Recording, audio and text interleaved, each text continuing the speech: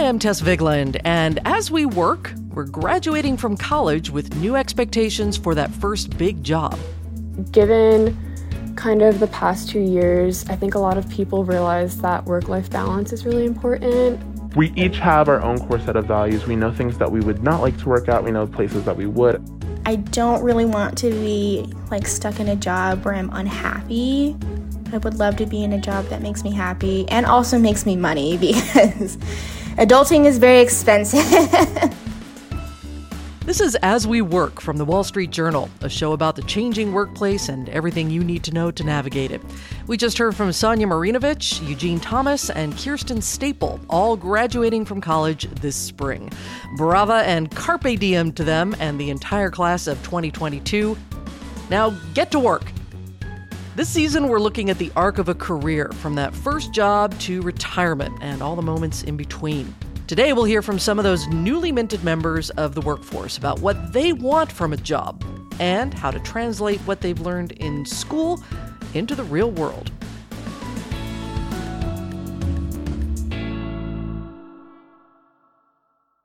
Hello, I'm Laura Castleton, U.S. Head of Portfolio Construction and Strategy at Janus Henderson Investors. For 90 years, we've worked to help clients achieve superior financial outcomes and fulfill our purpose of investing in a brighter future together. To learn more, go to janushenderson.com.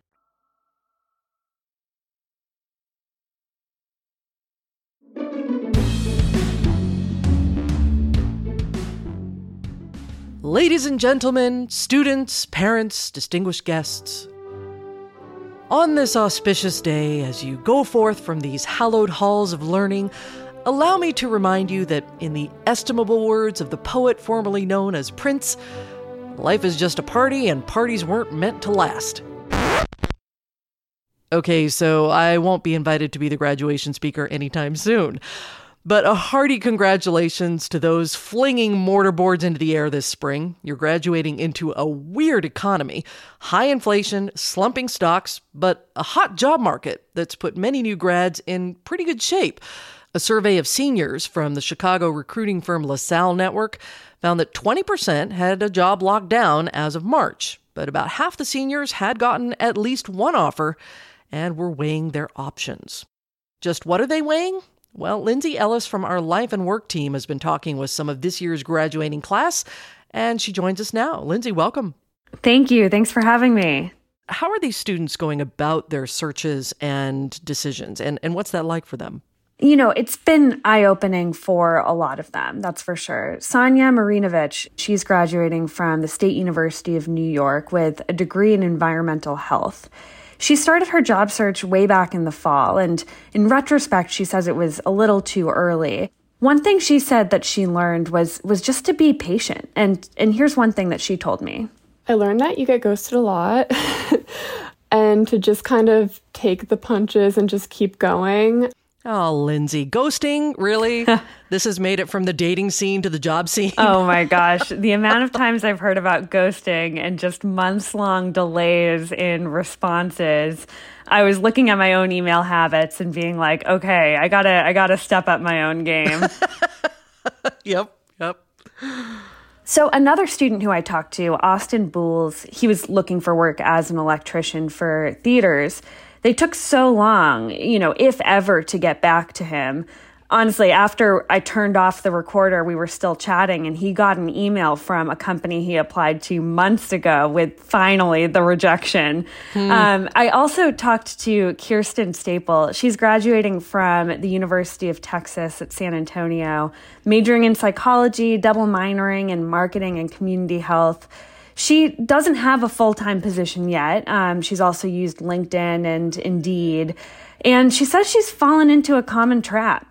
I read a stat somewhere where it's women are less likely to apply for jobs when they don't meet all the requirements. And I'm definitely in that position. I try not to apply for jobs where I'm I don't reach all the requirements. What's the point of me trying if they're not even going to take me because I'm not meeting all the stuff yet? I can relate to that one, but you got to go for it, right? Definitely. And she ended up taking a temporary placement through a program called Students and Startups. She'll be working with a public broadcasting station in Texas and is going to be doing some marketing for them. Well, good for her. I come from public radio, so I endorse this. Anybody coming out of graduation with a full-time job? Yes. So Austin Booles, who I mentioned, he got a job that will last a year at a theater in New England. And he was excited about that after graduating from Coastal Carolina University. And I met someone named Eugene Thomas, and he's graduating from Yale with a degree in mechanical engineering. Wow. He's got what he feels is a great opportunity with a company he's already pretty familiar with. Through the National Society for Black Engineers Conference, NSBE, I ended up landing an internship last summer with John Deere doing product engineering on engines. And then through that remote internship, I was very grateful and lucky to, I think very early September, receive a return offer. I accepted the same day because I had really enjoyed my work there, and it's a 2-year rotational program. That's great. You always like to see internships come to full-time fruition there.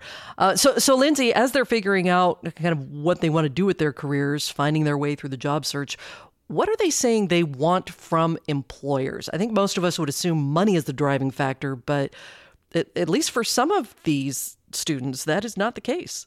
Money is a big factor, but there are other pieces of this as well. So Kirsten Staple is hoping that if her experience in marketing at the radio station goes well, maybe she'll get to stay on there. But she's going to be looking for some specific things in terms of whether she'd want to stay on a more permanent basis.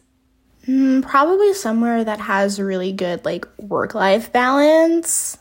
I don't want to work somewhere that's you take your work home with you and you're really stressed out at the end of the day, or there's a really healthy workplace, there's no drama in the workplace kind of thing, or very minimal that's away from everybody else, obviously benefits, healthcare, dental, vision, that as well, and also pay. So a blend there of some pretty traditional asks and then a desire for a really concrete sense of that balance. Exactly. And I want to go back to Eugene Thomas for a second because he's already got this job lined up. He's moving to Waterloo, Iowa, because he was impressed not just with the job itself, but with what John Deere offered in terms of supporting him as a person. He talked to me about how the company accommodated him when his mother ended up in the hospital over the course of his internship last year. And I think in that moment, I knew not only did I enjoy the work I was doing, but I enjoyed the work-life balance that they had set up.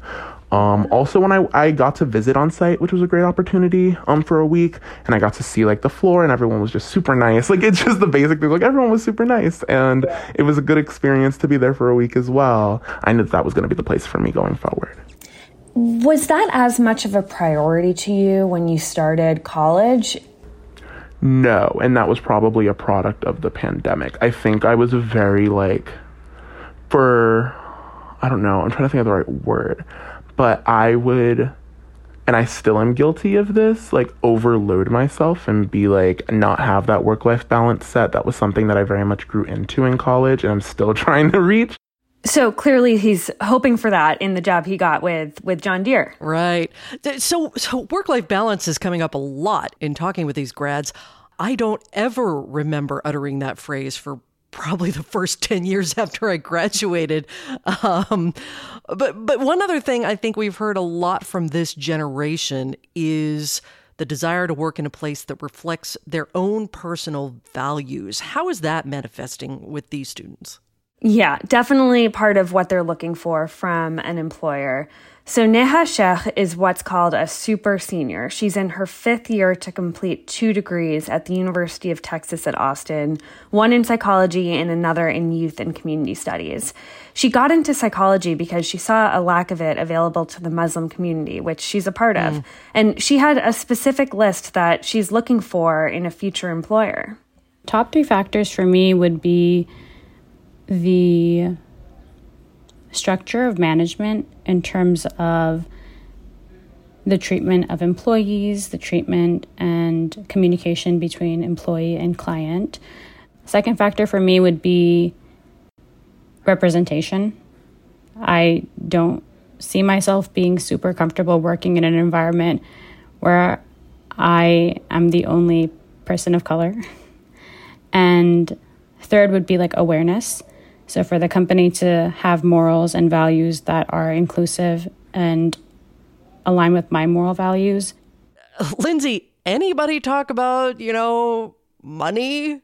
Yes, that was a major factor, especially coming out of school, with student loans into an environment, where inflation is high. Yeah. What I hear from students and what I hear from campus career advisors is that the pay question is such a priority, especially after the last few years. That stability is really, really important to this year's seniors because they've seen such a tumultuous stretch during the pandemic.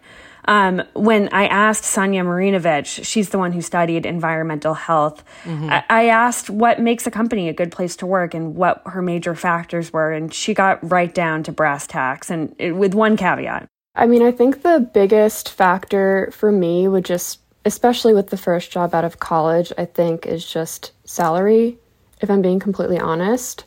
But also, given kind of the past 2 years, I think a lot of people realize that work-life balance is really important. And again, that feeds into the whole remote job thing. Like, I love the fact that I don't have to commute every day in traffic to an office. I can kind of make my own schedule a little bit more that way. So definitely just compensation and just the work-life balance elements were my two big things. And then company culture too. And so when she was talking about money and salary, she mentioned that she was well aware of the steep cost of living in a lot of places around the country. Yeah. And she said she'd want to be able to afford a living situation where, if we all ended up having to work remotely again, she could do so comfortably from her home. Oh, I stand that. Don't we all at this point? And Austin Bowles was another person who mentioned money right off the bat. I mean, he's the one who's going to be an electrician for a theater up in Vermont. Well, I'll just be honest, it has to be pay. Coming out of college, I have a lot of debt, and I know that debt forgiveness probably isn't coming around anytime soon. So I got to be prepared for loan repayments here soon. And so making sure that I could afford to make it through each day, each month was the number one thing for me. Did he mention work-life balance? He did. And it's actually part of why he decided to take a full-time gig instead of doing what some other people in his shoes might do, which would be finding a touring theater company. Oh. He's got a girlfriend, they've got a cat, and said he doesn't want to be bopping around the U.S. and finding something semi-permanent in New England in one spot sounded pretty good. Bopping around the United States. Okay. All right. Well, Lindsay Ellis, this has been very eye-opening. Thank you so much for sharing your interviews with these new graduates, and best of luck to all of them. Thank you so much for taking the time to talk through it. They seem really excited about these next steps, and I think workplaces should get ready to bring them on. So those students seem to have a good sense of where they're heading, but what about those who are still unsure? Up next, we'll talk with the head of career services at one of the biggest universities in the country, Michigan State, about the questions his office has been fielding. Stay with us. Hi, I'm Ben Rizzuto, wealth strategist at Janus Henderson Investors. Is a brighter future possible? At Janus Henderson, we think it is. For 90 years, we've worked to help clients achieve superior financial outcomes and fulfill our purpose of investing in a brighter future together. We know that this means our thinking and our investments are helping to shape millions of futures. At Janus Henderson, we are committed to helping you invest in a brighter future for the next 90 years and beyond. To learn more, go to janushenderson.com.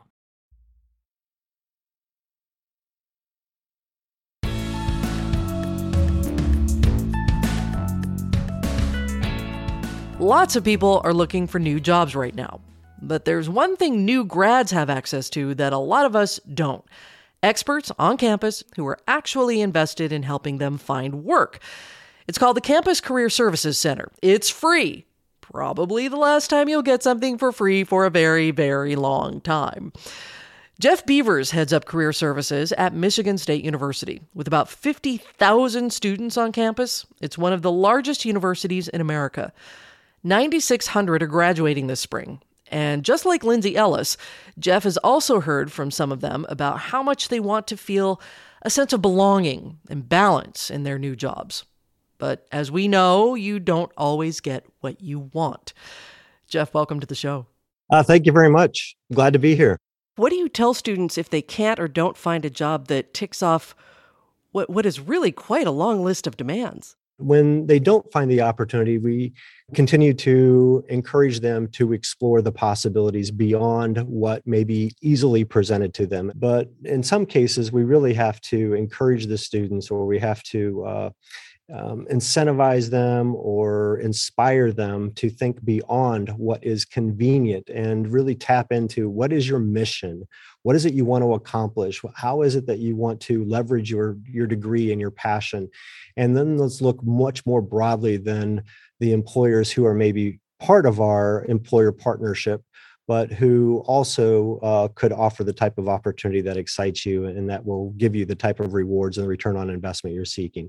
Do you have any examples where you were able to help a student kind of adjust their expectations and what that looked and sounded like? Every day, as a matter of fact, 72% of our students change majors while they are a student at Michigan State. And I don't think that's necessarily unusual for us. I think it's true of most institutions. But what that means is that students really have to think about parallel planning, and that major does not equal career. So we spend a lot of time thinking about how a skill set may transfer or translate into value for another area, industry, or sector. So I'll use Patrick. Patrick is a student here as part of the Greek system. He is a junior in marketing. And Patrick also has a passion for sports. What we did is we really probed to ask him about his interest and his passions and tried to understand what type of outcome is it that would really excite him upon graduation. And we actually had a contact with the Philadelphia Eagles, and that led to another contact with Alliance Sports Marketing. And he's in the interview process right now for, I think, 3 locations, and is pursuing that with a lot of enthusiasm. All right. Well, good luck to Patrick from all of us. What are some of the questions you're fielding from students as they head out into the working world? Now students are getting volumes of opportunity that almost is to the point where it can be overwhelming. As an example, generally we get about 100,000 job postings annually for our 50,000 students. This year, in the first 9 months, we are at a record in terms of our total volume of postings for jobs and internships both. We're at 157,000. So when you start to think about the students' question, then how do I find something among 157,000 jobs that fits me? Our advice is begin to look at the jobs and opportunities, click on things that are of interest, read different descriptions, and you're going to find that the system is actually going to work for you. And then use search agents to also be notified so you don't have to log in every single day and review the new postings. Instead, get those that are relevant delivered directly to you. So set up the filters so that you are seeing the information that really is of interest. What about questions about just entering the workforce itself, like adulting, as the kids say, right? Yeah, exactly right. You know, a lot of students are entering this in a time when they have lacked a little bit of mentoring and guidance from upperclassmen. So when you think about the last 2 years, really haven't afforded the opportunities to be on campus, be in classes, be in student organizations, Greek houses, and so forth with those who are able to do some of that mentoring and coaching, even for like internships. And, you know, we think about even how you dress when you are approaching an employer on campus. Yeah. Traditionally, when you were on campus pre-pandemic, you saw people in suits and ties headed to a career fair, and you started to understand what the expectation was.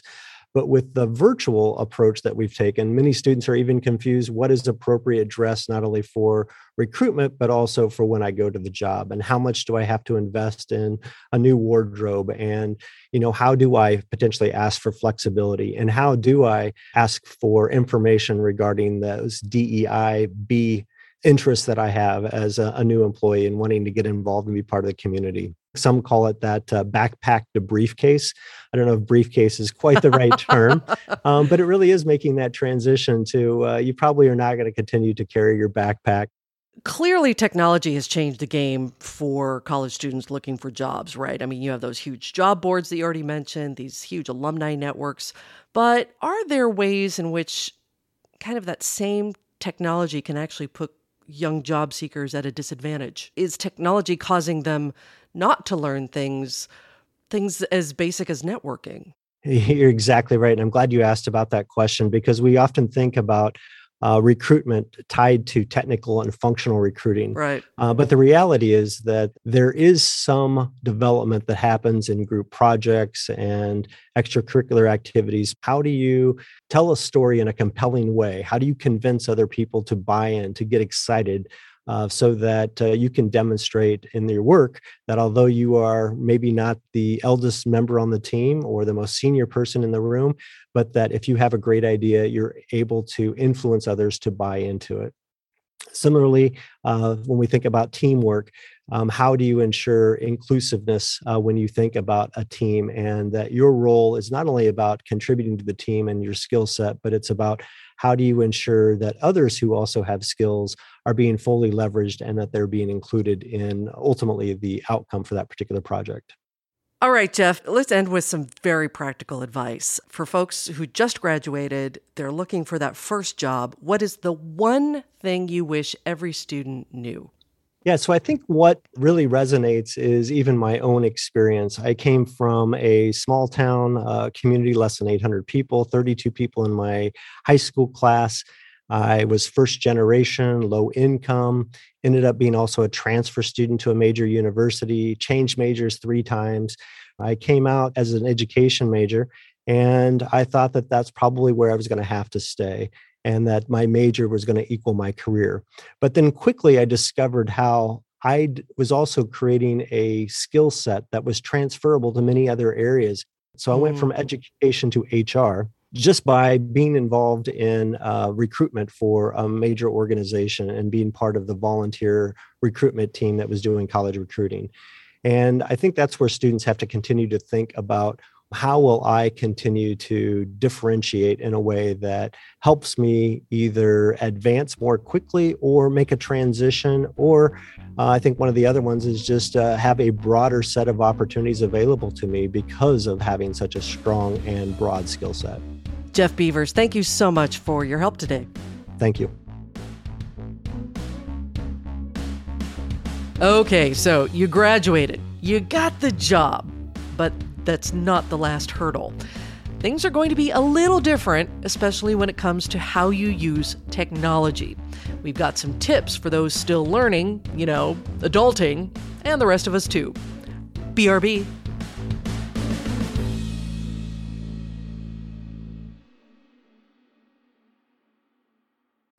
The less your business spends, the more margin you keep. NetSuite by Oracle brings accounting, finance, inventory, and HR into one proven platform, helping you reduce costs everywhere.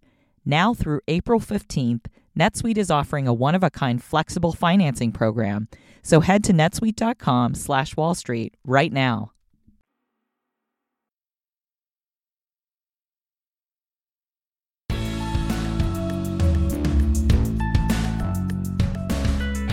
And finally today, our pro tip. WSJ's personal tech columnist, Nicole Nguyen, is here to talk us through avoiding some of the tech pitfalls that new grads might run into in their first work experience, and even some of us more experienced workers too. Welcome.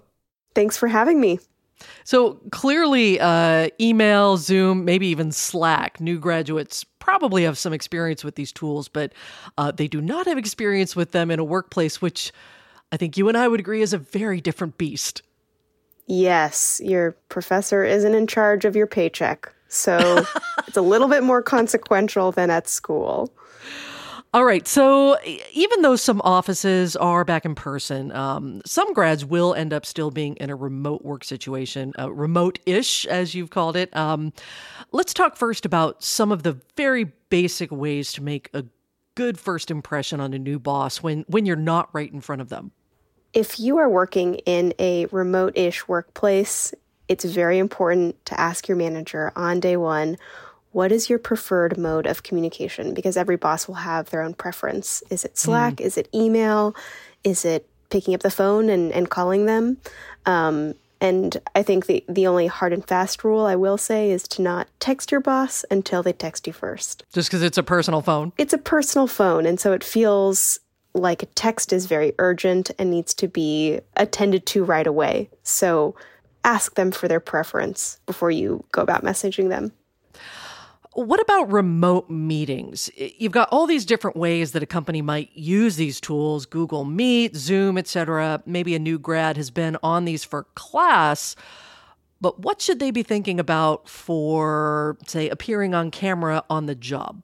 Turn your camera on by default if you're just starting out in your career, and that's because it's much easier for people to empathize with you and build a relationship with you if they can see your face and they can put a face to a name.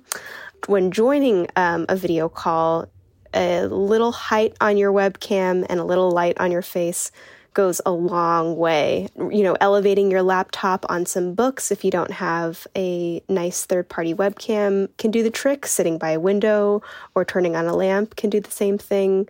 The way that you present yourself on screen will really go a long way if you put in some effort.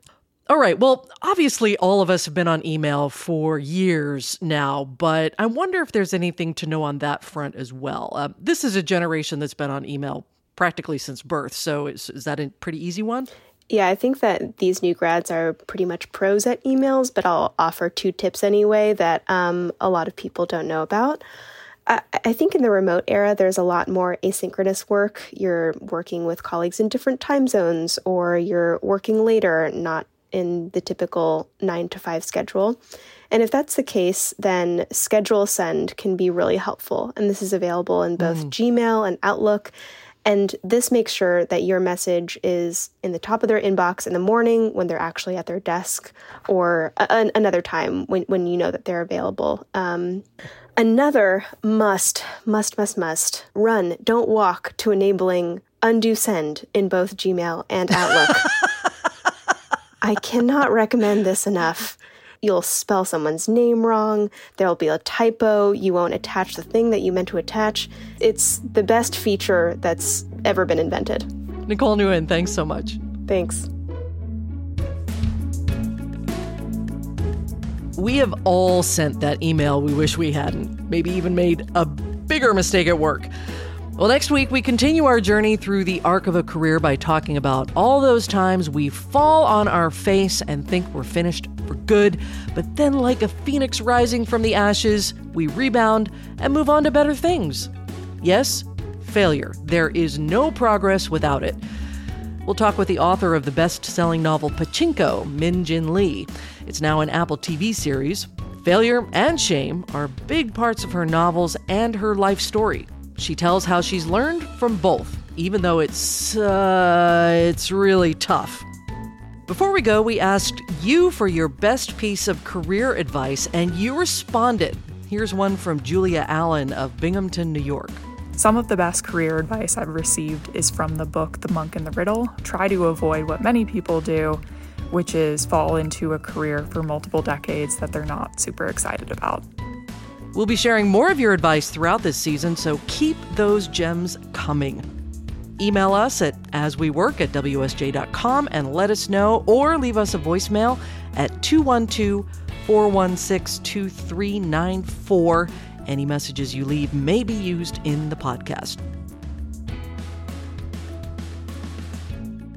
As We Work is a production of The Wall Street Journal. Charlotte Gartenberg is our producer. Amanda Llewellyn is our development producer. Scott Salloway is a steady sea captain and our supervising producer. Jessica Fenton is our sound engineer. Our music was composed by Hansdale Hsu. Kateri Jochum is The Wall Street Journal's executive producer of audio. I'm Tess Vigland. See you next time.